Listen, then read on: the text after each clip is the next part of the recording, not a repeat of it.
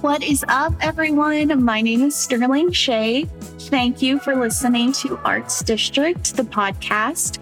Today, I am joined by Ryan Matthew Smith. I'm not sure if he needs an introduction, but he is an artist here in our DFW community. He has an incredible story to tell, and I really think you're going to love it. So let's just get started. Here's Ryan. So how are you? I am good. I'm hopeful. I'm excited. I'm ready to get back to work. Yeah, me too. I feel that. Well, I'm really excited to talk to you today, Ryan. Thank you so much for jumping on with me. Can you start by walking us through your career and how you got to where you are today?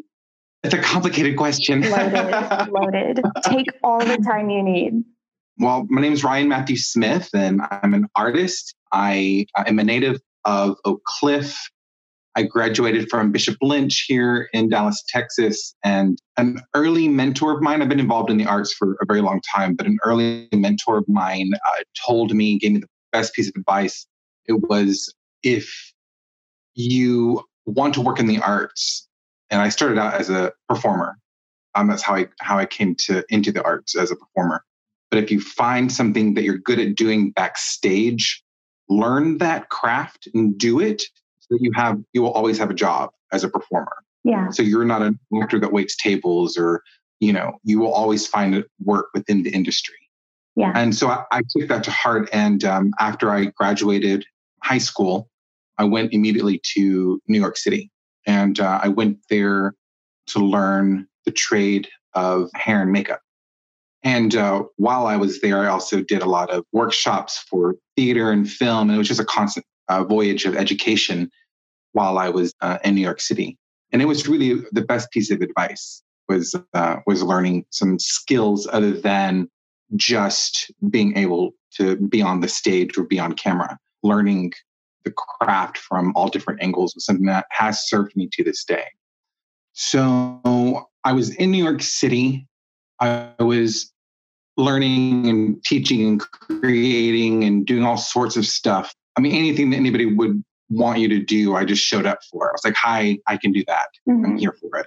I went to New York with $400 in my pocket, and I stayed at the Hotel Riverview. At the time, was the dilapidated hotel, okay, where you could check in for a week at a time, and then you had to check out for 24 hours before you could check back in. It was in the Meatpacking District. It was the original building where they took the survivors of the Titanic. It was a really cool building, but it was pretty sketchy at the time anyways. There, I got to work on original costuming for Hedwig and the Angry Inch. Wow.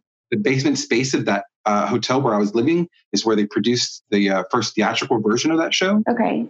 So it was really cool sort of being in the environment where art was happening on all levels, but mainly in the streets and in the gutters. And it was a time of great creativity. I think when I hit the scene in New York, mm-hmm. it was really cool to be a part of all that. There was the Squeeze Box in New York as well, which was this punk rock drag club. And it was awesome just to be a part of the energy of the city at that time.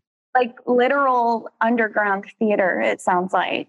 Oh yeah, absolutely. Which for me, a lot of my work to this day is driven by that raw passion of just creating something, guerrilla theater, if you will, just make it happen.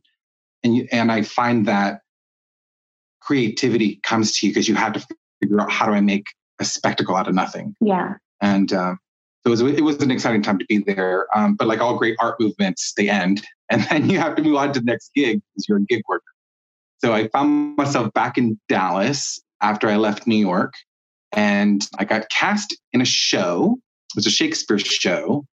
It was a production company called Bucket Productions, and they did Shakespeare on the Lake at the Bathhouse Cultural Center. And I got cast as a witch in Macbeth. The costumer in that production was also at the time a resident costumer at Theater 3. And because I knew hair and makeup, she had asked me if I would help do hair and makeup on that production. And we enjoyed working with each other. So she invited me to go to Theater 3 and work on a production there. And when I walked in the doors at Theater 3, it just immediately felt like I was home, that I had found my people. And I met Terry Dobson and Jack Alder, and they immediately made room for me at their table. They literally created a job for me at Theater 3 as their resident hair and makeup designer. And that's sort of how I got my foot in the door in DFW. We were producing 7 main stage shows upstairs. In the basement space at Theater 2, we were running I Love You, You're Perfect, Now Change for like 10 years. And, every 6 weeks, they were bringing in a new host of actors and performers and directors and designers. So very quickly, within like one season, I had met and worked with the majority of DFW artists. Wow. And through that, I then started working at the Dallas Theater Center as a dresser and a hair and makeup artist, and was doing haircuts and wig building for the Dallas Theater Center. And one thing led to another. You started working everywhere. Everyone started knowing your name, and you start building a reputation for yourself. And again, like all great things in art, they always come to an end. And then Dallas had gone through a budget cut, and people in the arts that had jobs were losing jobs. And mine was one of the first ones to get cut, as we learned in the this recent pandemic, that arts are basically the first thing that go. Yeah. Because we're considered a luxury as opposed to a necessity. And as a gig worker, you're looking for the, for the next thing, what we're going to do. So the economy was sort of crashing. And at that time, I learned that I was losing my eyesight. I was having a health problem. And I had a degenerative eye disease. And I had severe head trauma when I was 4 days old. Wow. I was dropped on my head, and I had my skull had fractured and my brains had to be pushed back into my head.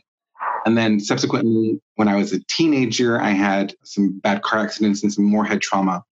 And that on top of the fact that I was growing dense cataracts over both eyes, I was losing my vision very quickly.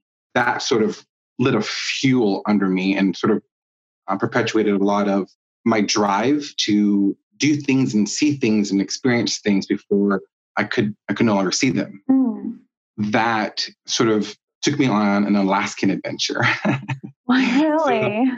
So I left Dallas and I literally drove with a best friend of mine to Alaska. And it took us 7 days driving about 13 hours a day. And I was going to the University of Anchorage to teach kids, babies. They were like ages 3 to 18 in a children's program that was sanctioned through the university. I went there to design costumes and to teach and direct. And I got to have an Alaskan adventure. So that sort of took me out of Dallas. And then when I left there, I went to LA after that. I drove down to LA and I started working as a production designer and a costume designer in film. And I kind of fell into that because when I landed there in film, as you might know, like everything is very, you do one job and that's all you do. And when I got to LA, because of training and my background in theater, the advice that, this one artist can do so many jobs. And instead of hiring a crew of 10, I can hire one of him. That's sort of how I got my start in film, was sort of making myself a commodity. So during that period, I was gradually losing my eyesight. So I lost all vision in my left eye completely. And I was quickly losing my right eye. And I didn't tell anyone that I was going through this. It was something that I sort of suffered silently because I didn't want to be a liability on set to anyone. Yeah. But I didn't want to give up the art, so to speak. Because at that point, it was really all of my identity at that point was built into being an artist and who I was as an artist. So I remember like when I was on set for movies, I would just like pick my feet up really high so that I wouldn't trip on any wires or anything. Right. As I was losing the vision, I had to sort of reteach myself distance and color through texture. It was a really interesting process. That was the first thing I thought is designing is such a visual medium. So like, how were you adjusting to that coming on? It hit me that I was basically having to redefine who I was as a person, because as an artist, we are what we create. We are, what do we do with our hands is so important. It was through this that I sort of learned and came to the realization that eyesight had very little to do with vision as an artist. And it's where I learned that I could do so much more than I was allowed to do. It's when I started writing. It's when I started directing. It's when I started producing. It's when I started thinking, if I'm an artist and I don't have my eyes, what do I do to stay a vital part of this business? Those things I could do without having eyes, without having eyesight. So that's how I learned how to push myself in those directions and study business and learn the art of producing your own work and creating your own work and being a driving force behind who you are and what you do, and holding yourself accountable for creating something unique, because you are who you are. Yeah. And you have to survive. I mean, it's the yes. Gig workers. You have to keep working. You have to keep striving and promoting and moving on to what's next. When my eyes completely went, I came back to Dallas, and the whole thing was like a 4-year process. At the time, there was something called the Division of the Blind here in Dallas, and it no longer exists. But at the time, if you could prove that you were, number one, blind, and 2, could be rehabilitated into the workforce, that this division would pay for your surgeries and your doctor's appointments, your medications. And the first year I moved back to Dallas, I was denied. And then I had to reapply. And basically, healthcare in America, you have to get worse before you can get help. So I literally had to go be considered completely blind until I could receive any financial help. And luckily, after the end of the 4 years, I was approved, and now I can see. Wow. I had a transplant in both eyes, and then I had cataract surgery to remove cataracts that had grown in that were about the size of 2 white jelly beans on both my eyes. And then I started working, just got right back to work. In fact, at the time, I had 2 shows that I had designed here in Dallas that were running. I remember the nurse had taken the bandage. They did one eye at a time. So when the nurse had taken the bandage off of one of my eyes, his scrubs erupted into this color green that I had never seen before. No way. It was like life in cartoon motion. I was like, is this is what the world has been seeing? Like, I was so excited and angry at the same time, because like, I cannot believe that I've never seen green before. Yeah. It was wild. And I had 2 shows that I had designed that were running. I went to go see both of them just to kind of see what my work looked like with this new thing. And they looked good. That is even funny. Yeah, it's pretty funny. Wow, what a story. What a journey. Yeah, it's been a journey. It's not done. I'm excited for, I'm just excited. Yeah. Everything in my life, everything around me, everything that connects us is we're all going through it. I think that's something that sort of struck me when we shut down, is that you get sometimes bogged down in thinking about your place in this world and what you contribute and sometimes what you lack. And I think what I learned is that we're all in that same boat, everyone. And that's not something that, maybe it's something I took for granted or didn't realize prior to the shutdown, is that we're all so vulnerable and therefore so connected. Yes. We're all we're so similar. We're more alike than we are unlike. So it's, and what you said at the beginning with, do the theater and then do something that you're good at that the theater needs, like something backstage. And for me, that was always like marketing and membership. And in college, I had a job where I worked with alumni and donors. And I was like, great, this is going to directly translate, no biggie. And I dabbled in like live events a lot. And, being an event coordinator, and then the pandemic happened and both of those things were taken away. And I was like, well, now I have nothing. What do I do? Yeah. So we're all kind of in this same boat of redefining how do we keep moving. And well, okay. So how long ago was this surgery? It's been 10 years now. Wow. Yeah, I've been back in Dallas 10 years. Okay. And you said you're from Oak Cliff? Oak Cliff, born and raised, and proud of it. Do you love it? I do. When I moved back here, I purchased the house that I'm currently living in. And I did this because no matter what was going on in my life, personally or in the industry, work-wise or world-wise, it's so important to have a place, a home, and some place that that you can lie your head, and that is your sanctuary. Mm-hmm. And that is what this home was for me. And purchasing it in the neighborhood that I grew up in was very important, and just kind of gave me a place to ground who I am and where I'm going. It's definitely been a sanctuary for myself, and I've had so many artists live with me in and out of my doors. Been a safe place for them as well to kind of figure out what their next step is. So it really has been sort of a great investment, and I'm very happy that I did it in the neighborhood that I grew up in. Yeah. There's a lot of heart in this area. Yeah, that's cool. We've been in Dallas a year now, and I think we just got here and hit the ground running and kept our heads down. And now I'm like, okay, we need to be more mindful about exploring the different neighborhoods and getting out and seeing all the very different parts of Dallas that exist. Yeah, DFW is great. I love it. I've lived all over on both coasts and traveled the world, and Dallas always feels like going home, which is a nice place to be. Yeah. So when you moved to LA and started working in film, did that change your approach to costuming and designing, or did it just kind of translate really easily? I don't differentiate between what I do as an artist. When people ask who you are, what do you do, what's your job title, I always tell them I'm an artist. I'm a storyteller. So whether it's designing a wig or beating a mug or art directing a photo shoot or production designing a film or directing a play or producing a show or creating performance art, the basic job for us is that we are there to tell a story.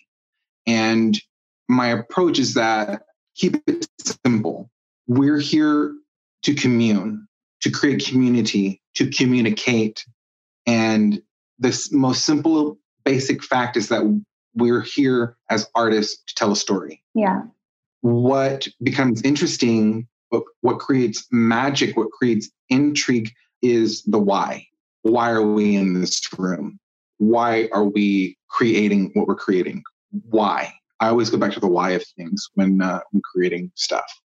I think it keeps the work honest.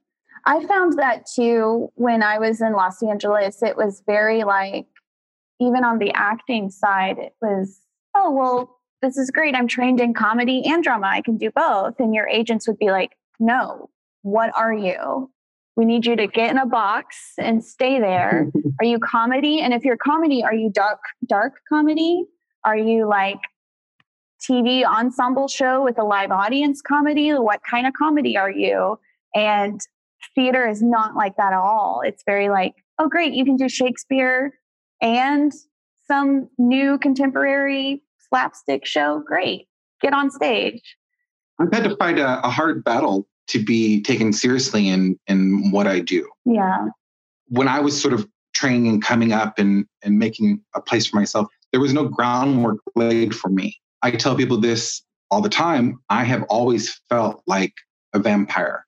I have never seen my reflection looking back at me when I view art, when I see a theater piece, when I see television. People may take for granted that you can turn on a television show and see a reflection of who you are. Yeah. And I have never seen anyone that translates my story to me.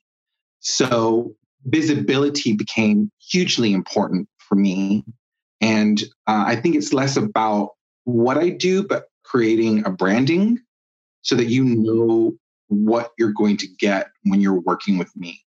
you're going to get someone who's very passionate and driven and shows up and does the work and is not intimidated.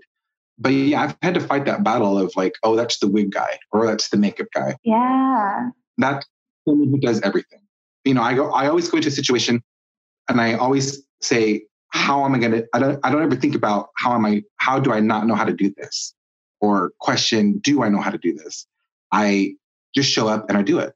And whatever I don't know how to do, when I open the door, I make sure that I open it wide enough to bring everybody with me that's been working with me, because what I don't know how to do, they know how to do. And suddenly there's a seat at the table for all of us.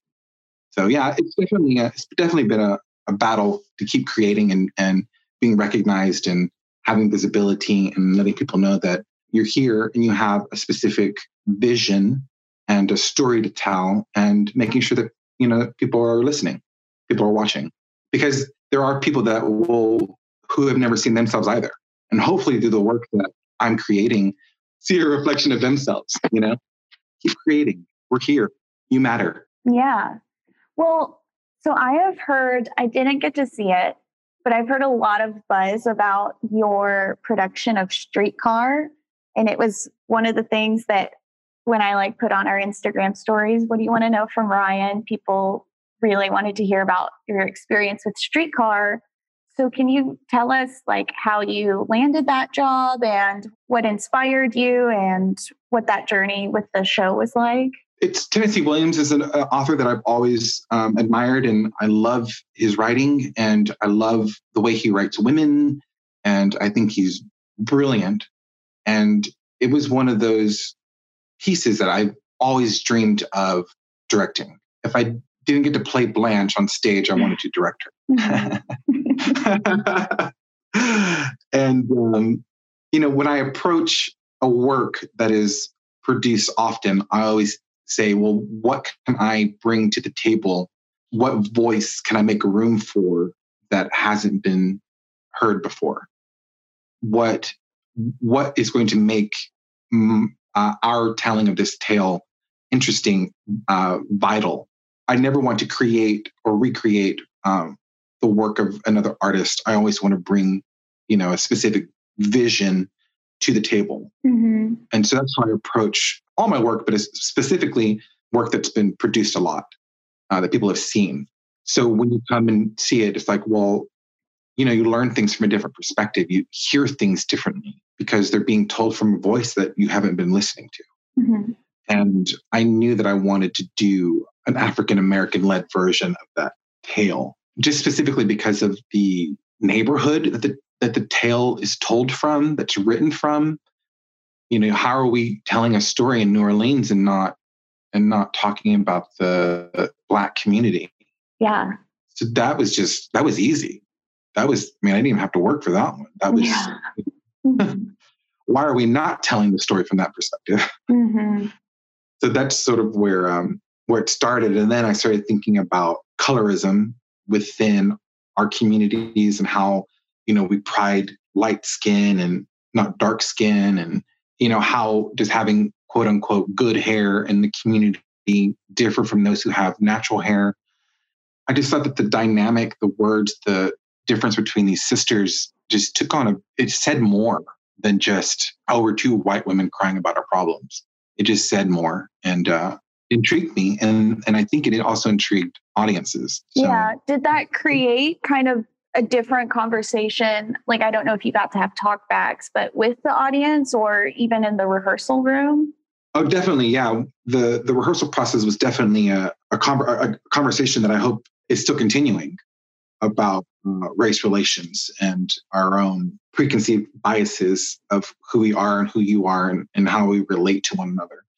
I think it's an important thing to discuss so that we can then hopefully heal from and move forward and create more stories. Well, tell me when Giant Entertainment came into the picture.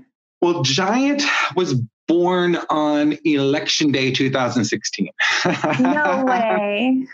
I don't have to tell anyone what we're living through currently. Yeah. There was hopelessness in the room on that election night. And I was already working and creating art with a group of people who were sort of on a similar journey. And it became imperative that we make sure that we stay visible. I have an Indigenous background, and I know what it means to have your history erased, to have your identity questioned, to be ignored. And I've always created work for the other and from the perspective of the other.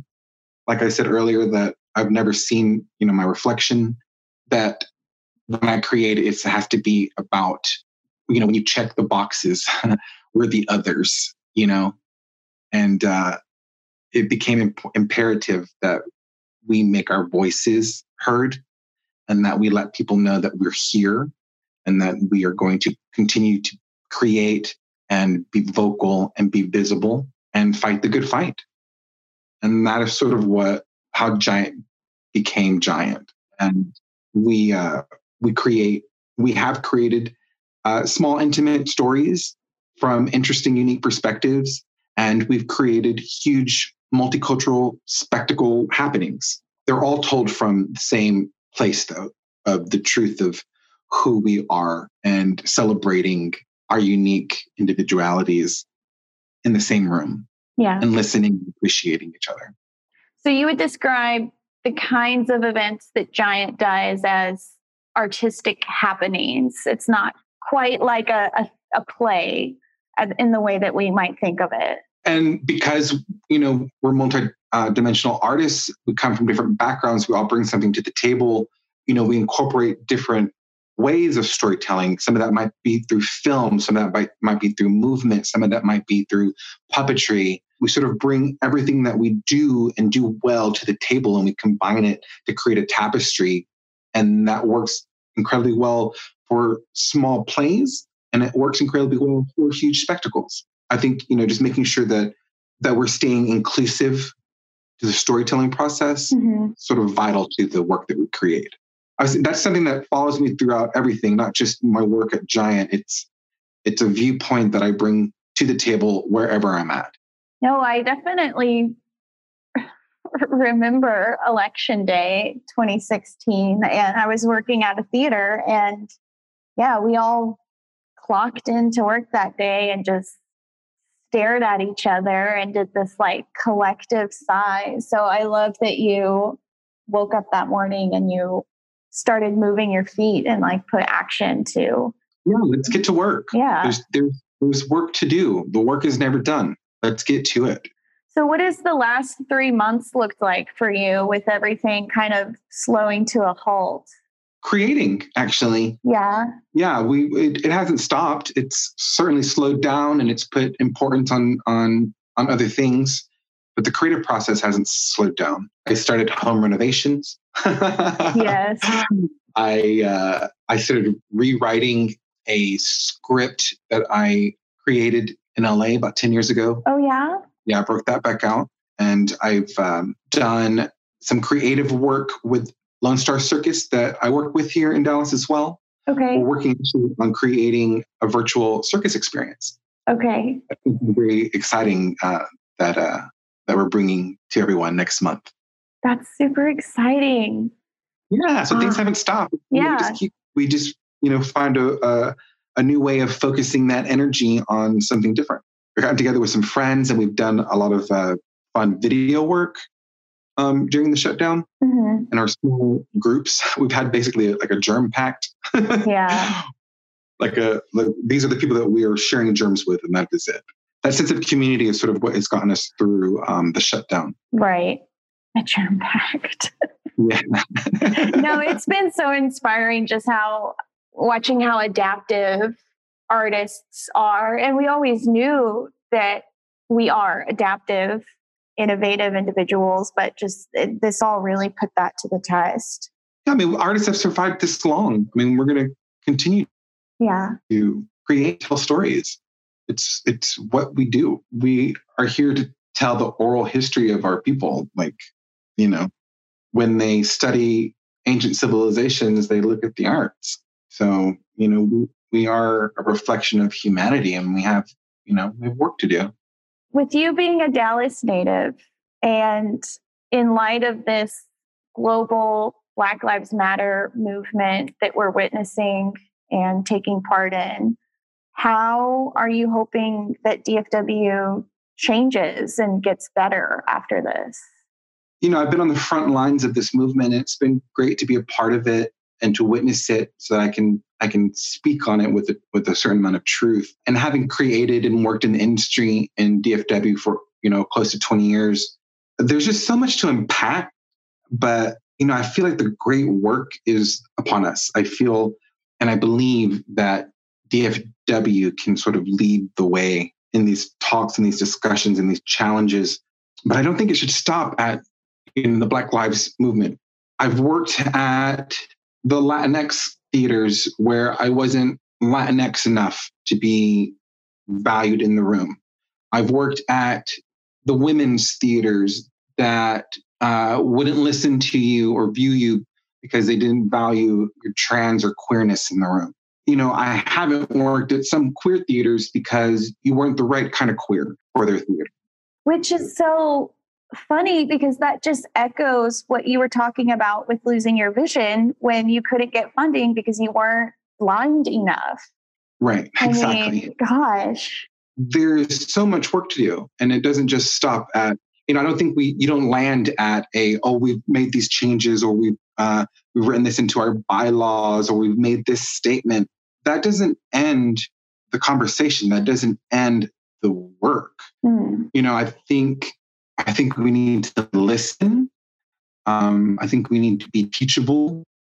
And I think we need to focus on the impact of our actions or our inactions, and don't get bogged down on intention. I mean, intentions really don't matter. I think we need to hold ourselves accountable and leave room to fail. Do the work. There's no shortcut, to finding the resolution. It's something that we have to practice every day and be compassionate, Yeah. Just be compassionate. I think actively working towards your healing, healing the people around you, being more self-aware, managing your reactions, being active in undoing your own patterns and your own biases. You have to be an active part of helping humanity shift to something better. And I think that is exciting because I think Dallas can lead the way as far as the arts community goes. We have room to make the risks, to create the change. I think there's a lot of work to do here. And hopefully the work that we do will be felt in larger communities. Yeah. Yeah. That's a good word. Good word. Do you have any advice for young or up and coming designers, costume designers, wig makers, directors, all of artists? I do. I say, find that thing that makes you uniquely different and polish it until it becomes your style. Your blend of magic is not another one's to make. You know what I mean? Yeah. There's no one like you. No one can do what you do. We have to think about the things that make us odd and strange and unique. That's where our power lies. Don't believe the lies, the more murky stories that we tell ourselves that, we're not good enough or no one gets us. We're too much, we're too loud, we're too this, we're too that. Get to the truth of who you are. Work through that murkiness. Find your witchiness, because that's where power lies. The very thing that makes us feel separate is actually what connects us all in humanity. As the love of my life, Dolly Parton would say, find out who you are and do it on purpose. Gosh, that's good. Thank you, Ryan. I do have one more question for you. You have phenomenal, shiny, strong hair.